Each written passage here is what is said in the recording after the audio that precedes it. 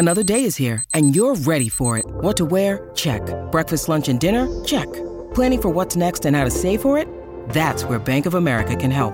For your financial to-dos, Bank of America has experts ready to help get you closer to your goals. Get started at one of our local financial centers or 24/7 in our mobile banking app. Find a location near you at bankofamerica.com/talktous.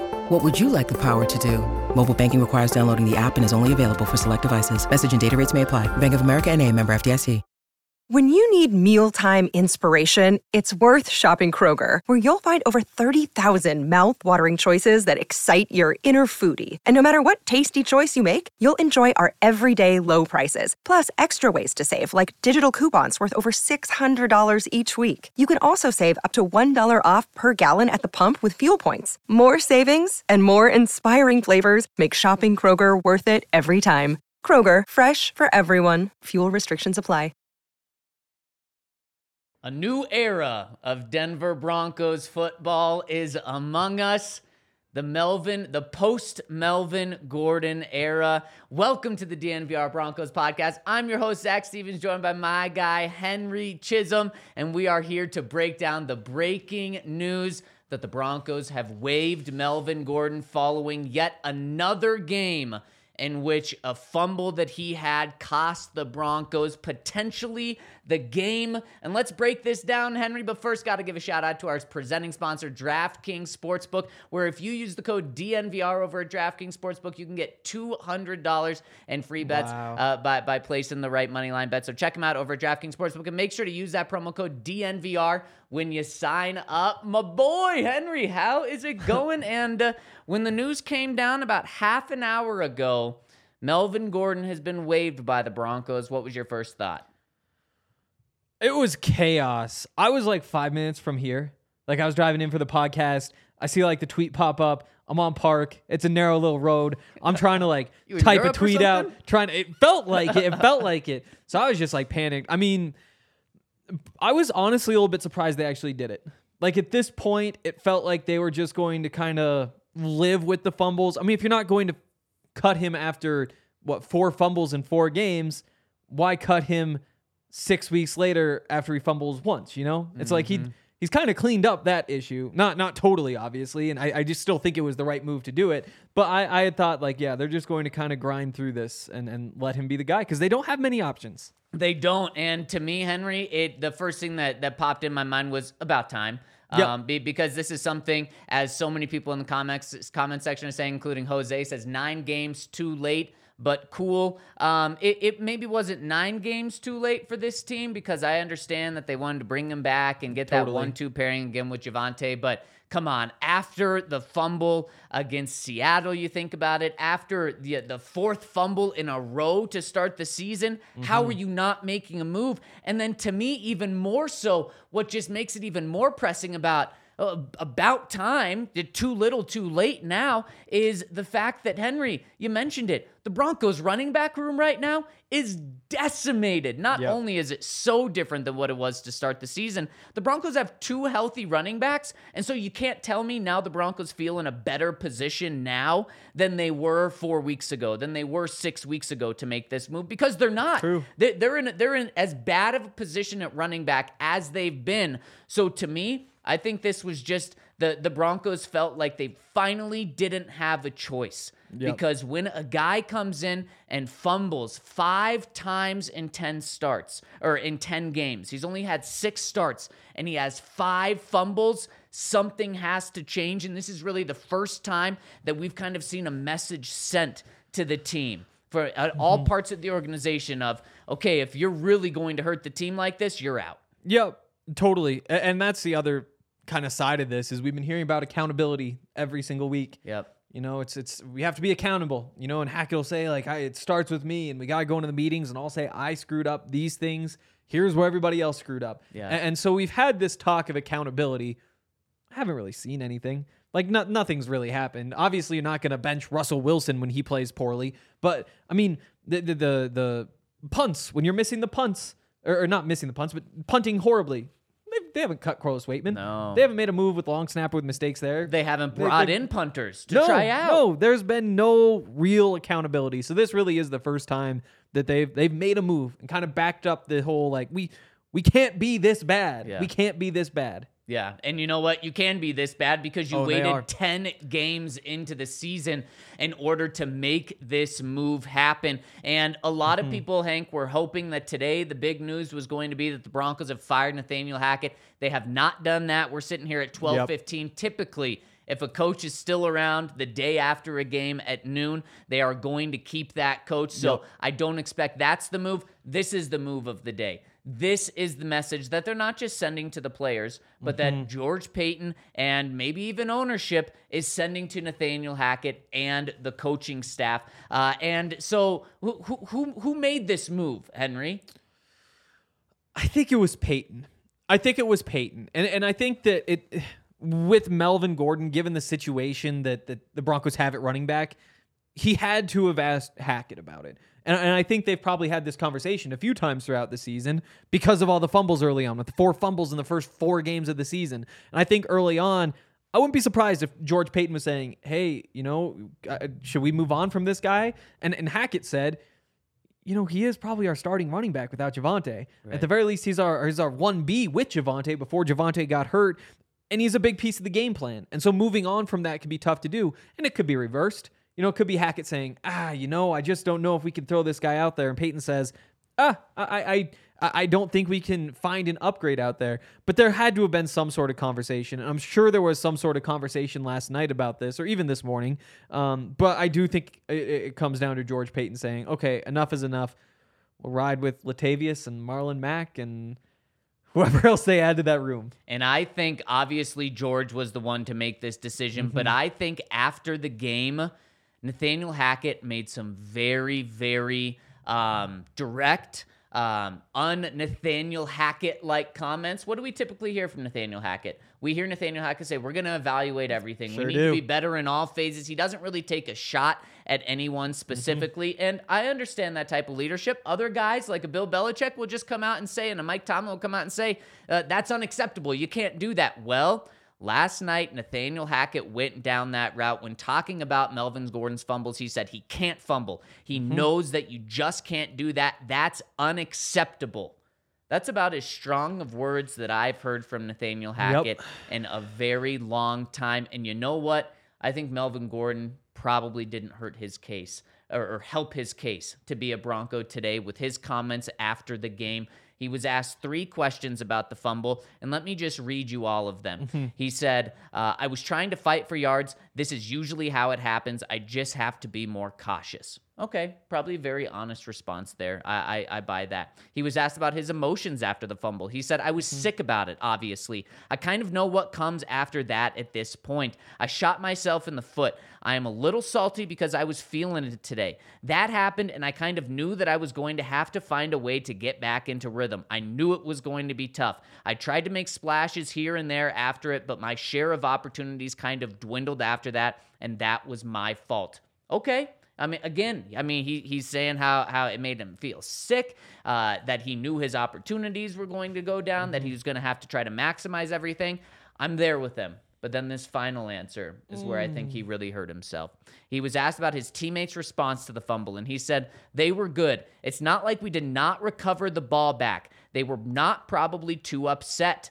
They were encouraging about it. It was just unfortunate that we missed the 3 points after because now it looks worse. And then we lose the game, and that gives people something to revert back to. But we were good. We still had 2 quarters left. We still had a chance to get points after that. It was not the end of the world. Unfortunately for me, it was not something that I wanted to happen. And right there, Hank, I think the accountability that Nathaniel Hackett preaches and has tried to build a culture around was just completely gone for Melvin Gordon. He held it up for 2 answers, and then with that one, I think it was. I think that's maybe also when he lost Nathaniel Hackett is when he was saying it didn't hurt us. I don't think teammates were that upset. Look, it wasn't. That wasn't the reason why we lost the game. You score there. You're up 17. You have 17 points. heading into halftime. Yep. You're feeling good. You have now scored on every single possession in your new offense. I do think you win, and I do think that cost the Broncos the game. Yeah, I mean, things would have played out differently for sure. I don't think he was necessarily wrong. I think he took on the wrong tone about it. They still should have scored. They should have gone up 13-0. They should have been fine.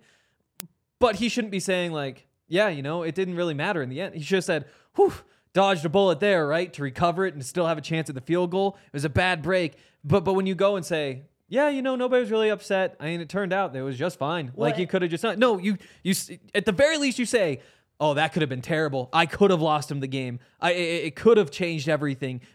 Thank goodness Quinn jumped on it and saved my back. But no, that's not what he said. Well, and then also it prevents the Broncos from getting a first down. That gives them more opportunities in order to do that. And then at the same time, then you kind of put the blame on a little bit of the... You put a little bit of blame on the kicker and the special teams for missing the 3 points there when you're asked about your own mistake that's made. Yeah. And so to me, I think we saw a shift from Nathaniel Hackett last night. And of course, George Paton was the one to finally make the decision. But I think this is when Nathaniel Hackett said, I'm done. I'm out. And he has had Nathaniel Hackett has had Melvin Gordon's back up until this point. And I'm happy to see it. Unfortunately, I don't think this sends a big message to the rest of the locker room because I think if you do it when you are still in contention, even when you're, still have a losing record, but you're 3-2 or you're 2-3 or you're 2-4 or something, but there's still hope there. Yep. Then I think that sends a message of, okay, we're getting ready for this and I'm going to make sure to not mess around anymore. But now, no one's fooling themselves outside of Russell Wilson, who's kind of talking about the playoffs and kind of talking about we still have a shot. We just need to win every game and we need to focus on the next game being our next one that we need to win. No one else is focused on playoffs. Everyone else knows where the season is going. Totally. I mean, I definitely don't think it sends the same message and fires guys up in the same way and holds them. Also, it wouldn't matter if it did. I mean, they're 3-7. Like, and whether they end the season at 3-14 or whether they end it at, I guess 10-7, they could get in, but 9-8, you only lose one more the rest of the way. It doesn't matter at all. No. Like it would be good to build momentum at the end of the season and have some sort of winning culture, so you have that. But the season is over. The season's over. It doesn't really matter all that much. And the other piece I think that goes into it, why Hackett would be ready to move on. I mean, we heard all offseason, like, yeah, he's a really good back. We're lucky to have him. A lot of teams don't have two good backs like this. And Melvin was a really good back for a really long time. But this year, 3.5 yards per carry, that's a full yard less than either of his other 2 seasons in Denver. More than 25 yards per game, less than he had in either of his last 2 seasons in Denver. It is a lot easier to move on from somebody when, you're just not getting anything from him, even when he doesn't fumble. Yeah, and the fumbles obviously have been an issue for Melvin Gordon, and the Broncos knew that when they signed him. The year before they signed him, Melvin Gordon didn't even play a full season, played 12 games, 11 starts, and had 4 fumbles. That's a concerning amount. You knew that coming in, but you also knew that he was a guy that could average 5.1 yards per carry. He did it 2 years before the Broncos signed him, and then he comes in, he plays 15 games for you that first year, he fumbles 4 times. You're thinking, okay, that's just what you get with Melvin Gordon because he also, at that point, he was your best running back, 4.6 yards per carry. You're like, okay, that's what we signed up for. That's exactly what we got, a good running back with fumble carries. Last year, Melvin Gordon finishes the season really, really strong. Has only 3 fumbles. So you're saying, okay, maybe not that bad. I mean, only 1 more fumble than Javonte Williams last year. And so you're thinking, okay, well, as long as he can, at the end of the season, I think the last half of the season, he was running for over 5 yards per carry. He ended the season with 4.5 yards per carry. You're thinking, maybe he's getting a little better. We can trust him a little more. Let's bring him in to be our backup to Javonte Williams. And then this year, like you said, 3.5 yards per carry, 10 games, 6 starts. We know he was cut out of a couple of games after fumbling as well. So not even playing full games, 5 fumbles. and some very costly ones that cause points. I mean, you can point to the Seahawks game, which could have cost them the game. You can point to the first Raiders game, which not only was a crucial fumble, but then returned for a touchdown. The Broncos may win that game if he doesn't do that. And then obviously yesterday, I'm not going to say the Broncos win all of those games, but they have a much better shot. And then you take away those 3 losses and you add it to the wins. You're talking about a 6-4 Broncos team after 5 games, and they'd be tied for the last wild card spot if you didn't have these issues. Now, again, it's those 3 losses aren't all on Melvin Gordon, but we're just looking at 3 plays individually and saying, what could this season be if you didn't have him? And then you got to look upstairs. What would this season be if they decided to move on from Melvin after that week 1 fumble? What would this season be if they decided to move on from Melvin after that week 4 fumble against the Raiders? What would this season look like? And unfortunately, I do think it's too little too late. Do you think that as well? Oh, yeah. I mean, I don't think this game even mattered. I think they could have won that one and they'd still be dead in the water. Only 2 games back if they win yesterday. Now I can't do that anymore. I can't do it anymore because the Broncos have just absolutely killed themselves. And then there was also one more aspect of the Melvin Gordon era in Denver, and that was just the drama, the tension, the off the field things. And I'm not just talking about the DUI and things like that. I'm talking about when he got here, it was him against the world, because this was Philip Lindsay's Broncos country. And he came in here and he felt disrespected. And then we even heard from him after they moved on from Phil that first year. We heard from him saying, just always felt like, I was the outsider looking in and I had to be better than Phil. And it was just a competition. Now I'm no longer going to have that on my shoulders. He came out and said that. Then a couple months later, the Broncos draft Javonte Williams. And it's like, well, he didn't handle that competition well in terms of like knowing how to deal with competition within your own teammate. And then we get it again with Javonte. And then this year he comes on and he says, well, I don't really know how to be a backup. I need to get in a rhythm in order to not fumble, in order to not do these things. And then there's him and Jerry Jeudy on the sideline of the Chargers game, just pouting during the game, but seemingly. And it just has not ever kind of been Melvin Gordon's team. And I think he really has never felt like that. He's never felt like this was my team. So as much as it stinks for him to lose his job today, in all honesty, if Nathaniel Hackett later today comes out and says, I think this is best for both sides, well, I think he's probably going to be right. Because Melvin Gordon, he admitted in an interview a couple of years ago that fumbling was very mental for him. He would know when he was going to fumble, and then he would go out and fumble right away. And so Denver is just a place where he really fumbles. So I think this is something where he can go with another team and he may have success there. But you know what? The Broncos just can't. Their margin for error is so low that they can't gamble with that anymore. They can't gamble with a guy fumbling. And I mean, you definitely don't want players who add drama like that. That's a bad quality to have. At the same time, though, sometimes good players bring drama with them. And that's just kind of the nature of having guys who've been to Pro Bowls, because there's very few of them on the Broncos roster. You think back, I mean, Aqib Talib, there was some drama there. Wouldn't trade him for the world, though. It's the same thing. Von Miller had his own drama with him. Does the talent exceed the drama? And in this case, it just never quite did. But I don't know. Drama is just a part of professional sports. I mean, that's part of why people love the NFL. Because when you give guys a bunch of money and they're out there putting their bodies on the line and going one-on-one with other people making big money and trying to make more money, and there's just going to be drama. Now, you always have like a Demaryius Thomas in there. Or, Justin Simmons has been drama-free. Pat Surtain's a quiet guy. It does just kind of come with the territory, though. And you know what? Without Melvin Gordon, you've got Russell Wilson, who's been to a Pro Bowl. You've got Cortland Sutton, who's been Cortland to one. Sutton hasn't he? Yep. He's Bradley been to Chubb one. is gone, and then Justin Simmons has. Justin Simmons. That's it. So there you go. You're down to 3. Yep. That's it. That's it. And pretty crazy. And we have a lot of people in the comments section saying, how are they going to replace him? Because it is a big issue, because we also find out news about Chase Edmonds, and let's jump into that. But first, I got to tell you about Game Time, because if you want to go to the next Broncos game, it is going to be an interesting one. Yeah. Let's put it that way. The next Broncos home game, next week they play the Panthers on the road. The following week they play the Ravens on the road. Then they host the Chiefs for what is now Sunday Night Football. Is it going to be the game of no-shows? Is it going to be where the Broncos are a 14-point underdog hosting the Chiefs? What's the storyline going to be? But this is always the game that people want to go to. Yep. It's a primetime game against the Chiefs in the Mile High City. And if you want to go, make sure to click on the link, our Game Time link that's in the description of our podcast, whether you're listening on iTunes, Spotify, it's right there, or you're watching on YouTube. Click that link. It'll pull up their great interface, takes you right to all the Broncos games. You can get your tickets. And the advice that they have is wait. And then once you get really close to the games, when you're probably going to have the best tickets for the game. So make sure to click on that link and check out our friends over at Game Time. Yep. I do think there won't be as many no-shows at that one. I think the no-shows drop off.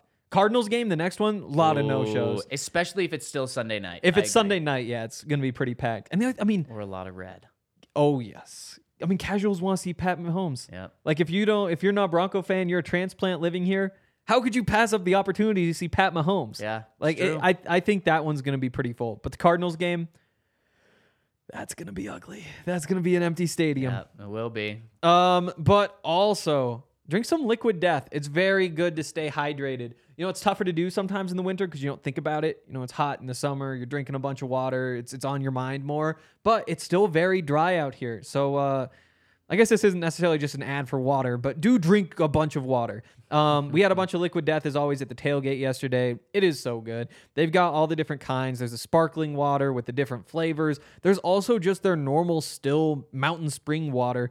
It's awesome stuff. They donate 10% of the profits to help kill plastic pollution, and so murder your thirst by drinking out of the freezing cold, refreshing aluminum can of Liquid Death, which you can find at Safeway, 7-Eleven, King Soopers, Stinkers, Ulta, all sorts of options.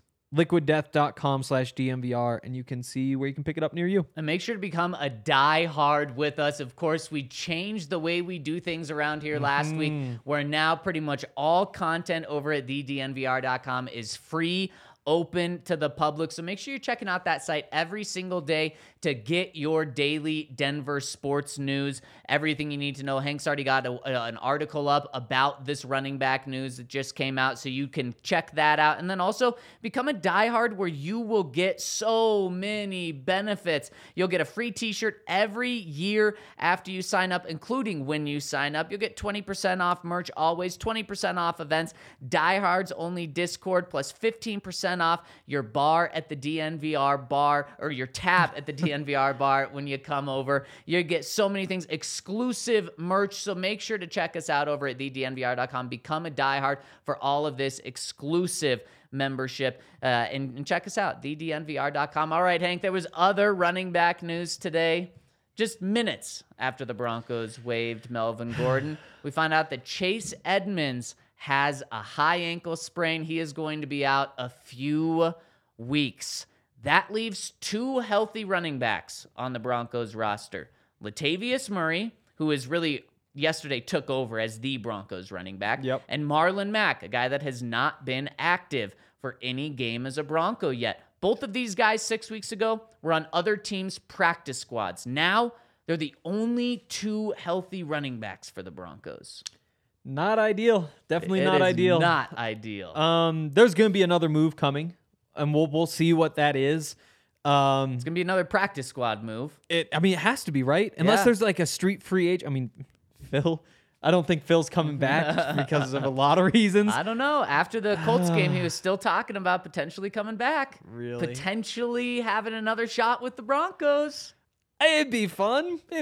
Why not? But again, like maybe there's is Frank Gore trying to keep playing into like age 37 or whatever. Adrian Peterson, is he still out there? Give me a break. I mean, those are the kinds of guys who are still on the street. And the other options, practice squad guys. I mean, Divino Zigbo's on the Broncos practice squad. That's the move. Probably. But you can also look around. I mean, Jermar Jefferson he was big at Oregon State. He's got a little bit of run. I think he's on the Lions practice squad right now. Jashawn Corbin, Jarrett Patterson had a couple really big games at the University of Buffalo. I think had a couple good preseason games in his second year now. But those are the types of names you're looking at. Yep. Is somebody who you haven't thought about in 3 or 4 years, Yep. or somebody you've never heard of. So take your pick. So like a Latavius Murray or a Marlon Mack. Yep. Those are the type of guys that are Those available right now. Those are. And when we talk about who the Broncos have right now, they have Latavius Murray, who yesterday averaged 2.9 yards per carry. He was our DraftKings Sportsbook King of the game because he got the only touchdown for the Broncos. There you go. This is kind of where we're at now. And it's not just on the running backs of why they're averaging 2.9 yards per carry. It's because the for the most part, the threat of pass hasn't been there, so teams can focus on stopping the run. And then on top of that, the offensive line is not only injured, but I mean, they are playing musical chairs with who's in there. So it's really hard to develop chemistry. So this is probably what you're going to get the rest of the season. 3 to 4 yards per carry. If they top 4 yards per carry in a game, oh my goodness, that is going to be amazing. Yep. But probably going to be right around there, maybe even under 3 yards per carry, because Marlon Mack, he's a guy that does have a 1,000-yard season in his back pocket, but you got to go back years and years to find it, and there's a reason he's on practice squad. So the Broncos are just in such a bad position now, and I think that the move they do make is they bring up Devine Ozigbo. Probably, and I'm excited. I like him. We've spent a lot of time together. We ran into him on the train in London. We did. Yeah. Yes, we were getting off, or he was getting off. We were getting on, and we were like, "Oh, look who it is!" Yeah. And I was like, "What's up? What are you doing down here?" Because they were so far from Wembley. And he said, "We've got a game here." I was like, "You sure do. That's why I'm here too." So that was good. But yeah, I do like Devine. He's played in the NFL before. I'm trying to pull up the stats, but he spent the first 3 seasons of his career with Jacksonville. 25 yards total in those 3 seasons. You like just a little bit more, but again, like those are the types of players we're looking at. It's possible. You also just have to think back to this preseason running game the Broncos had and the running backs that they were trotting out there. Max Borghi and the names I don't remember. I mean, there were some really, really terrible performances from those running backs. And that's why they brought Devine Ozigbo in the end, because they're like, well, we got to find somebody. And so when you look at that, I think it's tough to say Devine is actually the best practice squad running back out there. There's somebody on another practice squad who could probably provide just a little bit more, but he's been in the system. And if you're looking for somebody who could give you some run this week, he might be your best answer. Yeah, I mean, the list of free agents out there are guys that you've never heard of, or it's guys who haven't played meaningful football in 2 or 3 years. And that's where the Broncos are right now. Yep. And we have a lot of people tuning in on YouTube, watching live, and also watching USA soccer going on right now with the World Cup. And yes, USA just scored, so we're cheering them on too. In fact, actually, the DNVR's popping. It's crazy right down there now. So. Oh, yeah. Wow. No, it was more packed than the playoff games even. It was crazy. Man, everybody's standing on tables and screaming half hour before. It's because I was getting ready to write the Melvin thing. Yep. So I'm like thinking Melvin. Walk in and everybody's singing like Sweet Caroline standing on tables and stuff. I was like, wait, are they celebrating Melvin getting cut? Because that's what it really felt like. Man, a party at the DNVR bar for when anyone's cut. It is crazy. Yeah. And so you got to come by and check us out for a game. And also, when you're tuning in right now, hit us with a thumbs up. We would really appreciate it. Throw us a 5-star review on iTunes, Spotify, if you're listening there. We really appreciate it. Okay, Henry. So pretty much all doom and gloom when it comes to the running back situation outside of Melvin being cut, because a lot of people are happy with that. Let's talk about the game yesterday a little bit more. Yep. After sleeping on it, do you feel better or worse about the Broncos game? I feel better. Okay. Which again, I mean, that doesn't mean I feel good. It just means like compared to how horrible it was last night, watching them implode and blow it in overtime in about 30 seconds. Yep. I mean, how could you not feel better? Like just the shock of being in that moment where it's like, it was like watching a car crash. Everything just happened so quickly. Yep. And I think just the time element, I'm out of that like, holy hell, how did they just do that? And into the, oh yeah, of course, that's what they do. Yeah. And so I do feel better just for that reason. Okay, and that's very fair.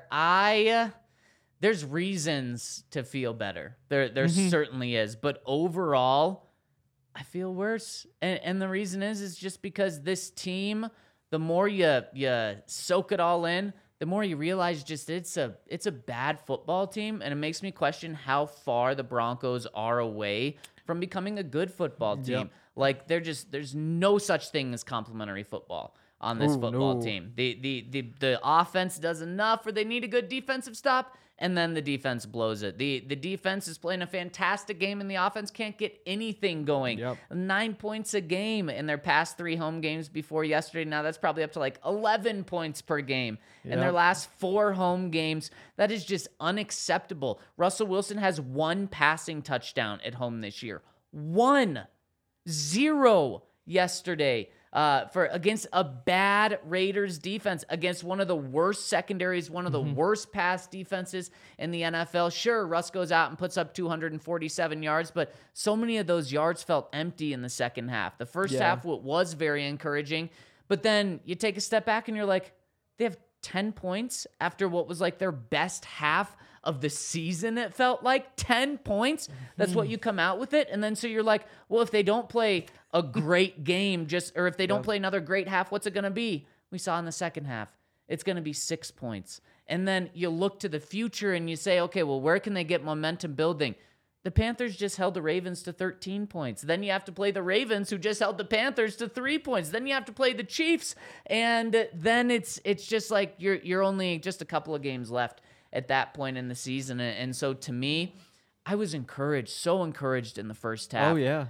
And then it all went away. Yep. That first half, I mean, I'm not sure that was their very best offensive half this season. There were great points in that Seahawks game. That second half against Jacksonville, they look sharp. But what I really liked about that first half yesterday was just that it seemed so sustainable. Yeah. It seemed so clinical. It didn't seem like anything fluky was happening. On offense. Yes, on offense. And so, you see those like quick little routes to the flat. You see a couple runs up the middle where, maybe they're not picking up big yards, but you're staying on time and you're forcing the defense to stay in the middle of the field. You see them throw the ball all around. And I think that part is, I was hoping that wouldn't make me this encouraged at this point in the season, seeing that half. Yeah. But based on what we've seen, I come away from that half just saying, okay, there's a chance. They at least tried a couple things that worked, and now they can spend a week looking through all that, figuring out why it worked, and come back and run it again next week and see if they can sustain it and not take their foot off the gas in the second half. And that's fair to be optimistic on the offense in the first half. And something that we didn't talk about, and maybe the reason that I'm most down on the game even more after yesterday, is what the defense did or didn't do in the first half. Because we focused on the defense at the end of the game. We focused on the offense in the first half. In the first half, this Broncos defense, they didn't give up the big play, which was key outside of, I guess, Davante Adams' touchdown. But in the first half, the defense, when the offense was getting momentum and putting together these scoring drives and then a touchdown, then a field goal, then an almost a field goal, the defense wasn't helping them out at all. They were keeping the offense on the sideline for so long. The Raiders' first drive goes for 8 plays and takes up over 5 minutes of clock. That's okay. You can give up one of those every half. But then the very next play, when the Broncos, again, on offense, trying to get that momentum and get back on the field, the Broncos defense allows a 13-play, 62-yard drive. That's 9 minutes of clock. That just kills an offense's momentum. Yet the offense still is able to get a little something going there. And on that play, or on that drive, 13 plays, that was when the Raiders had a missed field goal. So they didn't even get what they wanted, yet they still held the Broncos offense on the sideline for over a quarter. And then their last play of that, or that last drive of the first half, they again go 8 plays, takes up 4 minutes of clock. They get a touchdown there. So you're talking about 2 8-play drives and a 13-play drive. If the Broncos defense is able to cut the 13-play drive in half, and the Broncos then get 4 chances on offense, and they're all 4 scoring opportunities, talk about the momentum that we're talking about going into halftime. And so it's just another example of just complementary football that the Broncos don't know how to play. Totally. And there were 6 total series in the first half. Wild. 13 in the second. Yeah, and you love to see that from your offense. Definitely. You're like, yeah, juice Definitely. this, run 13, 15 play drives. But on defense, you can't do that. You can't allow that team to do that. I know. Just looking back through some of these offensive stats. I mean, that first drive, 7 plays, 92 yards. Never hit third down. The second drive, 8 plays, 34 yards. Not great, but didn't hit a third down until it was time to kick the field goal. That final drive, 79 yards, get that deep before Melvin has his little fumble there at the end. But that first half was so encouraging. And again, like the defense didn't hold up their part. Josh Jacobs, Devontae Adams, just the same story. It is wild that offense hasn't been able to do more except for when they're playing the Broncos. Yep. Yeah, exactly. It's crazy. The Raiders, and that's just another thing that kind of adds to the feeling worse, is the Raiders are a really bad team, and they have had success against the Texans and the Broncos. And that is it. Somewhere that if you want to have success, check out our friends over at DraftKings Sportsbook, where they're giving you an opportunity to get $150 in free bets by placing a $5 money line bet on any NFL team to win their game. So place a money line bet on any NFL team, $5 or more, and you'll get $150 free for new users by using that code DNVR over at DraftKings Sportsbook. They're also giving a 100% profit boost with stepped up same game parlays. That means each leg you add to a parlay, they're going to give you an extra boost on top of that. If you go 10 legs on a parlay, they're going to give you a 100% boost. I hit one of those yesterday. It rolls into tonight. And DraftKings Sportsbook is just always giving so many boosts, not just for new customers, but for existing customers. I think that's what really separates them in my mind. They gave me 250% profit boosts just out of nowhere yesterday. So got to hit those. And I did, and looking pretty good right now. So check out DraftKings Sportsbook. Head to the App Store now. Download the top-rated DraftKings Sportsbook app now, and use promo code DNVR when you sign up in order to get this offer. That's promo code DNVR over at DraftKings Sportsbook. Make sure to see our show notes for details. And Henry, before we go any further, let's jump into the DraftKings Sportsbook pick of the week right now and talk about something that just keeps hitting, because this week, Vegas and DraftKings, they're trying to trick you on this one. They're putting the Broncos Panthers over under at a whopping 35 points. This is so low for an NFL game. You never see 35 points. Like when it gets to 39, you're like, dang, that's low. Wait, what? Yeah. 35 points. But they're trying to bait you. They're trying to get you to take the over. Don't you dare take the over. The under is still where it's at. What DraftKings is saying is this is going to be no more than 18-17. It's going to be an 18 Broncos, 17 Panthers. There's going to be no more points scored than that. I think they're right, because the Carolina Panthers don't know who their quarterback is. They traded their top wide receiver. They traded their top player in Christian McCaffrey, and they have a new head coach. Their offense only able to put up 3 points against the Ravens last week. Broncos defense still very good. They're going to shut them down, but the Panthers defense is also really good. They're trading everyone on offense, but saying we're keeping our core guys on defense because they believe in their defense, and the Broncos offense hasn't given me anything to believe in. So I think it's going to be the under. The Broncos are 9-1 on the under this year. The Panthers, I believe, are 7-4 on the under this year. So odds are still in your favor of taking the under. They are. I've got something similar. Broncos to score 11 to 20 points, plus 145. Just keeps hitting. Just keeps hitting. It was plus 150 this week. Guess what? Hit again.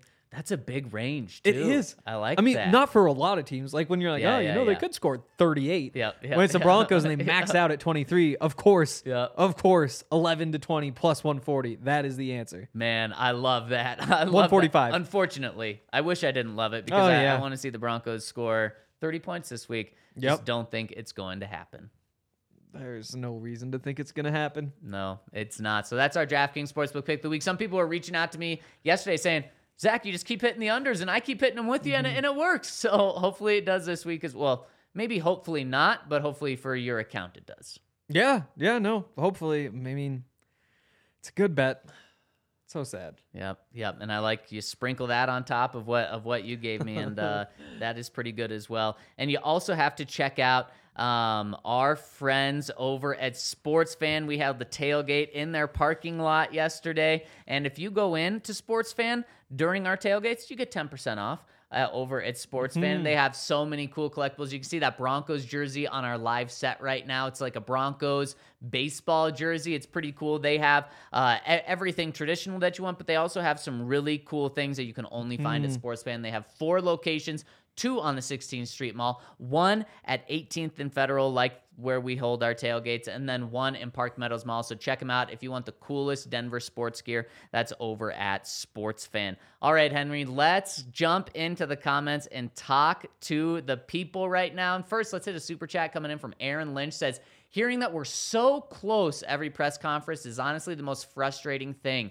It's either a lie or delusion. Either way, not ideal. Well, Aaron, to have the back of Nathaniel Hackett, it was close. They went into overtime. Now, I think you can say that the first 2 times that it's close, but it does just start to drive fans crazy when you say it for, 7 of the first 10 games that you play in. So I totally understand where you're coming from, Aaron. The message, I have to imagine, also to players is also kind of falling on deaf ears of, like, okay, we've heard the same message. It's not getting us fired up. It's not changing anything. It's not giving us hope because we get to these close games. And you know what we know now about ourselves when we get into close games? That we're going to lose them because that's what we've done the majority of time. So, Aaron, I totally see your frustration, and the message has to change because another message that's kind of stuck the same that now is just definitely hitting wrong is we're going to evaluate everything. Yep. And again, I mean, there's the evaluate everything that I said it last night. I think that might kind of be what you think of when you think back to exactly. And if Russ was gone after the season, it'd be let's ride. There's some pretty easy choices this year. But the so close thing, I mean, offensively, I think they're right. You saw it in the first half. They're so close. The problem is they're so close to where, 24 teams in the NFL already are. Right. Where it's like, okay, just about everybody has made this happen. Yeah. It's not like you're in this group where it's like, we're so close. There's only a few teams up there. No, everybody is competent. Yeah. They're so close to being competent. Man, that's a good point. The Broncos are so close to just being legitimate offense. Average. Yeah. Ish. Below average. Like in the average-ish tier. Even yesterday, they still scored 6 points less than the NFL average. What the Las Vegas Raiders did, now they did have overtime to help themselves out with it, but that was an average offensive output of 22 points, and the Broncos still almost a touchdown shy of that. So you're terrible. Right. They're not just so close to being a Super Bowl contender. They're not so close to being elite. They're not so close to being a playoff team. They are so close in some ways to just being okay. Relatively competent. But they're still close. They're not there. No. And just about everybody is there. Man, and it even feels wrong saying that they're so close to being competent. Yeah.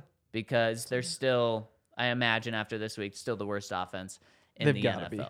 How many did the Colts score yesterday? Because that's the team the Broncos are really going neck and neck with. They scored plenty. I mean, it was like 2017 they lost.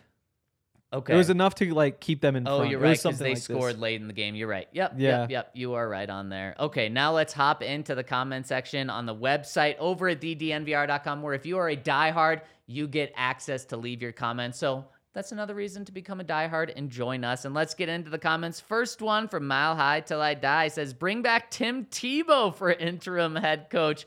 And of course, he throws a laughing emoji face on there. Oh, God. That would be something. That man, so he could potentially run a college program, because there's the schools that are built around religion, and so you go into family's house and it's core values play tough football, we love God, and he'd be a great recruiter. Exactly, so he'd be good at recruiting. He could build kind of that brand of program. You wouldn't have to ask him to do any of the actual coaching, which I think would be the key. In the NFL, you have to do some coaching, and so I think that would kind of knock him out of the running. Yeah, and guy doesn't know ball. I think his speeches would go so hard in college. Exactly. It would get the players going. But if he's giving those speeches to 34, 35-year-old guys that have been around the game for so long, I think that's a big thing. I've spent a lot of time around recruiters, and you go in, and you're like, oh, everybody says this guy's a great recruiter. And you talk to him, it's like, wait, what? It's like, oh yeah, he resonates with 16-year-olds. Oh, that's man, that's a the great key. point. Right, Yes. right. Yep. Yeah.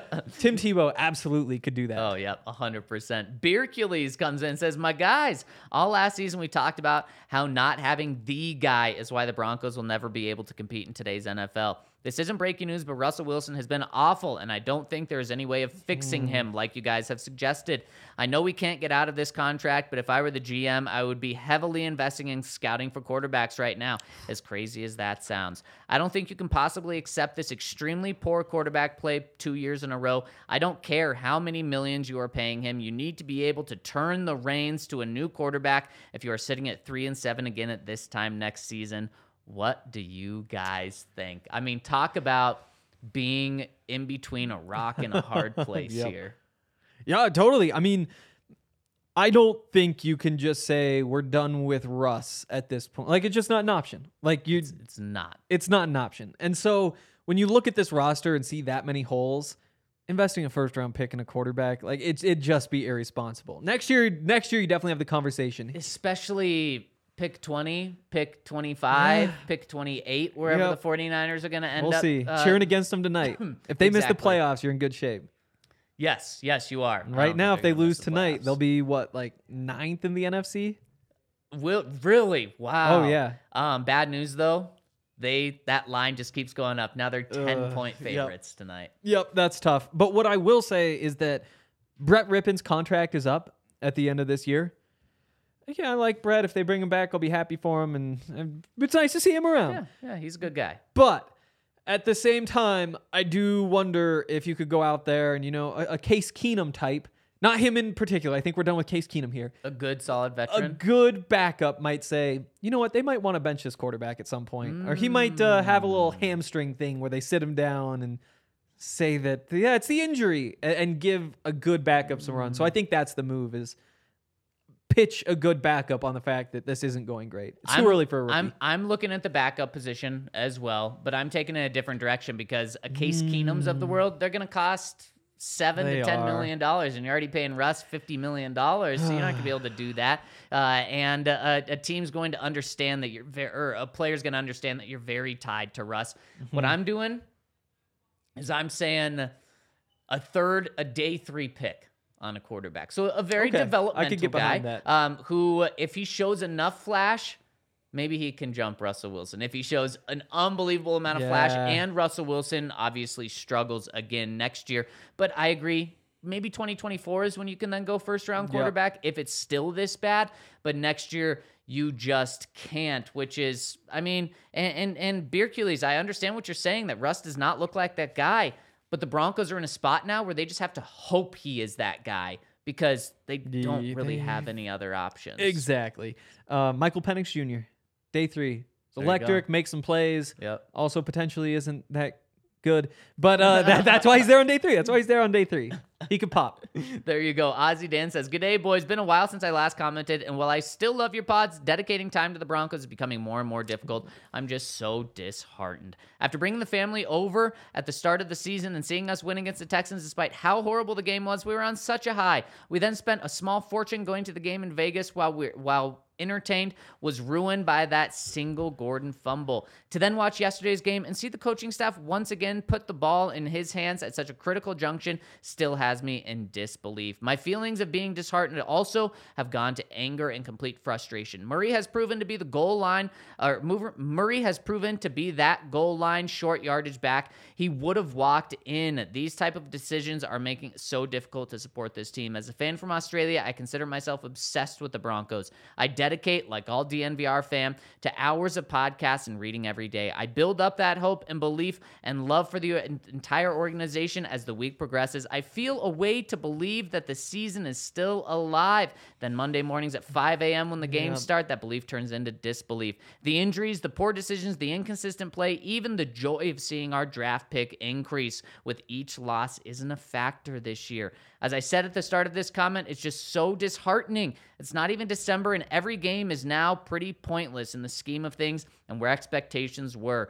Don't even know what I'm trying to achieve with this post. I guess I'm just trying to vent, something that's quite difficult from this side of the planet when you're not surrounded by similar fanatics. So disheartened, but love you guys. And despite whatever I say or feel, still love my Broncos and always will. Ozzy Dan. I think those are some very fresh, raw emotions coming from a fan. Yeah, again, and totally understandable. For a season to be done this early, it just sucks. Like there's very few teams. There's 4, maybe 5 teams that are sitting here saying like, maybe next year, and it's the Broncos again. Like, it'd be so nice just to say, competitive football in December, see if they can make it in. But once again, here we are. Yep, here we are. Nash Bronco says, it's truly amazing, dumbfounding, inconceivable the ways this team continues to find ways to lose. What happened to the quick game? Despite missing KJ and JJ, Russ was looking good. He played well for the most part. The defense had basically 2 bad plays, and once again, the Broncos' razor-thin margin for error was exposed. I was angry right when the overtime ended, but not even 10 minutes later, I was lulled back into a sense of apathy. I still watch, read, listen, and care about this team, but man, it's hard. Bright spots. Cortland Sutton looked good, except for a drop. Murray continues to make plays. Russ looked really good. Hinton is legit. Barron is still a dog. Mathis is playing better every week. Maybe my biggest bright spot for the Broncos at 3-7 is Damari Mathis. Yeah, I mean, that opens doors. Yeah. I mean, if Damari Mathis can be your starting corner next year, move on from Ronald Darby, save some money there. Yep. Exactly. So that's an option. Or bring back Darby, and all of a sudden you have a potential like super secondary, especially, injuries happen. You have him, Damari, Pat, K1. Then you have 4 guys, and you can expect 3 to be healthy any given week. Yeah, but Henry, you got to stop building this team on defense. You've got to use those resources on offense. The Broncos have the number 1 defense, and they're sitting here at 3-7. They have the number 1 scoring defense, yet they still can't win games when it matters most on defense. This is a scoring league. Don't fool yourself again. Yeah. That's something else that we've just been caught into since John Elway was here about, well, this defense is pretty damn good. Let's roll it back one more time. It's like, no, just don't. I understand what you're saying about building a good secondary and how nice would that be to have against the Chiefs, but you just got to keep going all in on offense, and unfortunately for what that means right now, you're going all in on Russ. Yep. Next one from C. Fillmore 72. Our guy says the team has forgotten to win. A 90% probability of winning the game at the 2-minute warning, and somehow they still find a way to lose. We just cannot seem to overcome this losing mentality. It's painful to watch. Some glimmers of hope in the first half drives, but still only 16 points. The London game aside, it's no fun being a Broncos fan at the moment. I feel for you all having to cover this day in and day out. After 6 years, we finally had reason to believe that you'd be covering and we'd be commenting on a winning team and a winning season. I think that's what hurts the most. It's the huge gulf between what's happened and what we all had very reasonable expectations for. We'll stay with the team, and of course, we'll keep riding with DNVR, but man, this is tough sledding. In other news, England beat Iran 6-2. A winning feeling. Hashtag it's coming home, Christopher. No, well, we have to hate England. Yes, we do. Well, I mean, we'll be happy for you if things go well. We can cheer for England once the knockout stuff starts. But no, right now there's nothing you can do but hate England. There we go. That's a rival. Just building rivalries within this community. I love it. Yep. Zen Sorry, Broncos says, my boys, it was pretty awesome seeing y'all at the tailgate, and everyone that was with me had a lot of fun. It was awesome talking to some of y'all, but I will still have to say, after this season, we need to get rid of Brandon McManus. He has been getting worse and missing more and more kicks this year. Okay, I get it. It was blocked this week, but a miss is still a miss. He has averaged almost 1 miss per game this season. Most games, he has missed a kick. If we make those instead, we win those games. I don't think Brandon McManus is getting enough hate for losing games as well. Plus, BMAC and Melvin made it so I painted my head for nothing. On a bright side, though, our offense looked a lot better yesterday. Funny saying that because we only scored 16 points, so I got some hope for the future. So which person do y'all think deserves more hate that does not get it? Thanks again for the pod. Go Broncos, and let's ride. Just in terms of Brandon McManus, Broncos are bottom 10 in field goal percentage. They're last in extra point percentage. It doesn't help. Last in extra point. The issue is if you miss 2 and you don't score many touchdowns, That's true. It That's looks true. pretty bad. Yep. So again, like 4 of 7 on like the 50+ yarders. That includes the one in Seattle that I don't think anybody thought he was going to make. One person did. One person sure. Two people I did. bet he did. 2 people did. Brandon and Hackett. Yeah, I mean, I think Brad McManus is probably about done in Denver. And you know what? If we're looking for more people, Corliss Waitman, another pretty tough night. You know, he had the one good punt there at the end that you have to like, but you know the special teams have not been good, and that's a shame. Nope. He had a 27-yard net punt. Oof.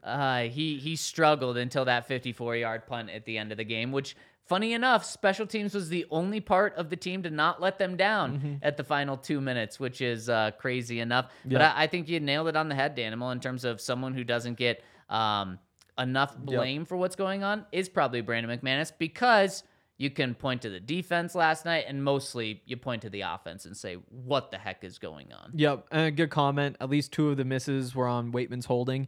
There's that. There's a couple blocks in there as well. And, you know, that those aren't his fault. Blocks can be his fault. They can times, be. though. They can be. At the same time, like, that happens to every kicker. Like, a lot of the misses for other kickers also don't miss. So when the percentages of that, it's the same thing as like, you know, Russ could have thrown 2 more interceptions because, well, every game there's dropped interceptions from every quarterback. So you can't really count those for any quarterback. Right. It's just how the game works. Exactly. Yep. You think those things are all going to balance themselves Exactly. out. Next one from Broncos Superfan. Actually, no, the Danimal says, remember when the Broncos played like a real NFL team for 12 whole minutes? That was awesome. But seriously, we suck, and Hackett is a clown, continuing to show no will to hold players accountable. Gordon has 0 consequences and has no incentive to improve. I'll beat the dead horse, fire Hackett. Obviously, this comment came in before they moved on from Gordon. He says, I also want to add to the Seattle code word rumors. Seems like everyone forgot that Seattle defense report after week 1 that they heard Russ using their checks and terminology at the line. True. The report by, I believe, Columbus was corroborated by Seattle itself. So it begs the question, is Hackett's system lacking something and Russ is trying to fill the gaps? Is it too complicated like a Mike McCoy playbook and Russ can't remember it? Or is Russ the problem and that hasn't put in the work to lead to the new system? The offseason is shaping up to be a Russ versus Hackett who's wrong saga, where we unfortunately tied to 1 because Peyton gambled someone else's money without asking. Try and stay happy, guys. Better days are ahead in 4 to 6 years, Danimal. Yep. Russ has not played well, obviously, breaking news, but I'd put most of the blame on Hackett, especially after watching that first half. You know, it doesn't mean all that much this season, but long term, you know, the fact they went 13 for 15, almost 150 yards, there's something there. Now you have to factor in it was the Raiders. Yep. Who hadn't scouted Clint Kubiak, and so it needs to hold up. You also factor in that the Broncos were without 3 of their top 4 receivers, and there was no offensive line and no threat of a running game. So there was that as well. Yep. So we'll see how that plays out. I'm not totally out on Russ. You know, I'll say, I think we had the what's your level of concern thing this weekend. Yep. I was at a 9. I'm down to like an 8.5. Like, how could you not be very concerned based on what we've seen to this point? But that doesn't mean he's doomed. Like, I'd say there's a 1 in 3 chance he's a Pro Bowl quarterback next year. Okay. Because you got to think, like, there's probably they name 3 of the 16 AFC quarterbacks to the Pro Bowl. Yep. You wind up with like 1 goes to the Super Bowl, 1 can't go. So you wind up with like 5 of the 16. Yep. So I'll say 1 in 4. I'll say 1 in 4 is in that top 5. So now you're essentially just giving him as much of a shot as anyone. Yep. By saying, And I think that makes me a little bit optimistic. Wow. Okay, I like it. We Yep. need some different ways to view things now. Yep. Broncos Superfan says, can we please stop sucking? I'm starting to treat the Broncos like the Rockies. Once we get to May, the baseball season is over, and once we get to October, the football season is over. Still a diehard, but this hurts. Thanks for the weekly therapy session, boys. Keep up the great work. Thank you so much for tuning in, Broncos Superfan, and We're going to be here with you, the good, the bad, anytime. Next one from Windy City Broncos says, the thing that hurts the most about the last 2 weeks is that the defense has shown it isn't as good as the numbers suggest. What we've seen in both games is that even if the offense gets an opponent that gets an opportunity, the defense can't hold up. When opponents have to score, they will score. They just don't have to do it very often because our offense is terrible. We can talk all we want about how many games are within one score, but the reality of the NFL is that the majority of games are within one score is because it's a competitive league where even the worst teams are still pretty good. Sure, we haven't been blown out yet, but we've still got 2 Chiefs games left on this schedule. True. And Windy City Broncos, this is something that I've started thinking a lot about the past week, was these numbers right now probably don't reflect the exact defense that this Broncos is, because you're right, teams in the fourth quarter can just take their foot off the gas and not try to score because they know the Broncos offense isn't going to score. So what they're trying to do is just not let the defense beat them. So then they're not trying to score, and that helps the 16.5 points per game that the Broncos are allowing, or probably now closer to 17. I think after these next 7 games, when they play the Chiefs twice, when they play the Ravens twice, when they play the Chargers again. No Bradley Chubb. No Bradley Chubb, exactly. We're going to see this defense be a top 10 defense, but I think it's going to be closer to 10 than it is to 1 in terms of scoring. I think that's fair. It's not a generational defense. It's not like the no-fly zone. Right now, they're 3rd in yards, 3rd in points. I again, they're not just like the best defense in the NFL. Right. But I do think that if you're trying to pick a defense that you want, it'd probably be a top 5 pick. Sure. I still think that. And we'll see what happens when they play the Chiefs. Yes, we certainly will. We will because see. One of the things Vic Fangio did was sometimes he would hold the Chiefs and make it a very competitive game with his defense. Evero's going to have a huge task there with that. I'm curious to see how he does, because I was maybe most disappointed in him yesterday. Not for giving up 22 points, but falling apart at the end of the game twice. And then on top of that, also just personnel decisions. Hank, at the end of the game and at the end of regulation, when you know they are going to throw the ball, why is Josie Jewell covering Josh Jacobs? You should have a safety or a corner or someone in there covering Josh Jacobs, because if they decide to run the ball, well, that's stupid on them. And I'll think that the defense is going to be able to stop him 10 yards down the field. The Raiders needed more than 10 at a time. So that's questionable. Just not having Pat on Devontae Adams the whole game was questionable, even though Devontae did get the best of Pat, specifically at the end of games. Still, I was a little concerned at that yesterday. Definitely. All right, we got 2 more here. Broncolic says, hey, guys, well, another embarrassing game. Big surprise. This is where I'm at. If I was a media member, I don't think I could hold my tongue. If one coach or George Payton mentions the word accountability again, if Melvin Gordon is not cut from this roster, you got what you wanted. This season is over and has been for weeks, so get rid of the worthless running back and see what happens. Don't care about the dip it will cause in pass protection or anything else. At this point, every week you leave him on the roster just makes our GM and coaching staff look that much more worthy, or much more unworthy of their positions, but that's just me. Am I wrong? Well, they agreed with you today on that. And actually 2 more now. Mile High Club 58 says, I just want to thank you guys for the tailgate yesterday. I'm a fan from Arkansas that got a chance to meet RK. He was great, down-to-earth guy. I brought my friends as well and did not disappoint. No matter what the Broncos do to us, your vibes will always be immaculate. Shameless promotion. If you live in Colorado and you need LASIK or cataract surgery, go to Anthony Cox at Associates in Eye Care. Go Broncos forever, DNVR. Thank you so much for stopping by at the tailgate, Mile High Club 58. And last one, don't call it a comeback kid. What's more embarrassing, the Broncos season or the Colorado Rockies? Oh, the Colorado Rockies. Like, again, you're not on the Rockies tier. That is the most embarrassing. I mean, they're right up there, just like in team sports in North America. Like, they don't try. Like, they have been so bad for so long. They don't invest. They don't have, like, they're dumb. Like, there's all the reports coming out about how they just cut staff during the pandemic and asked their analytics guys to also go down to the clubhouse and wash towels. Like, and then guess what? The staff quit. And so you just wind up with stuff like that. Like, it is so inept. At least not them. Now, CU football. There you go. Also, the Deion Sanders rumors just spiked up even more today. After his 11-0 start? Oh, yeah. So there is season, that. I should say. As of right now, you're in that, like, CU football.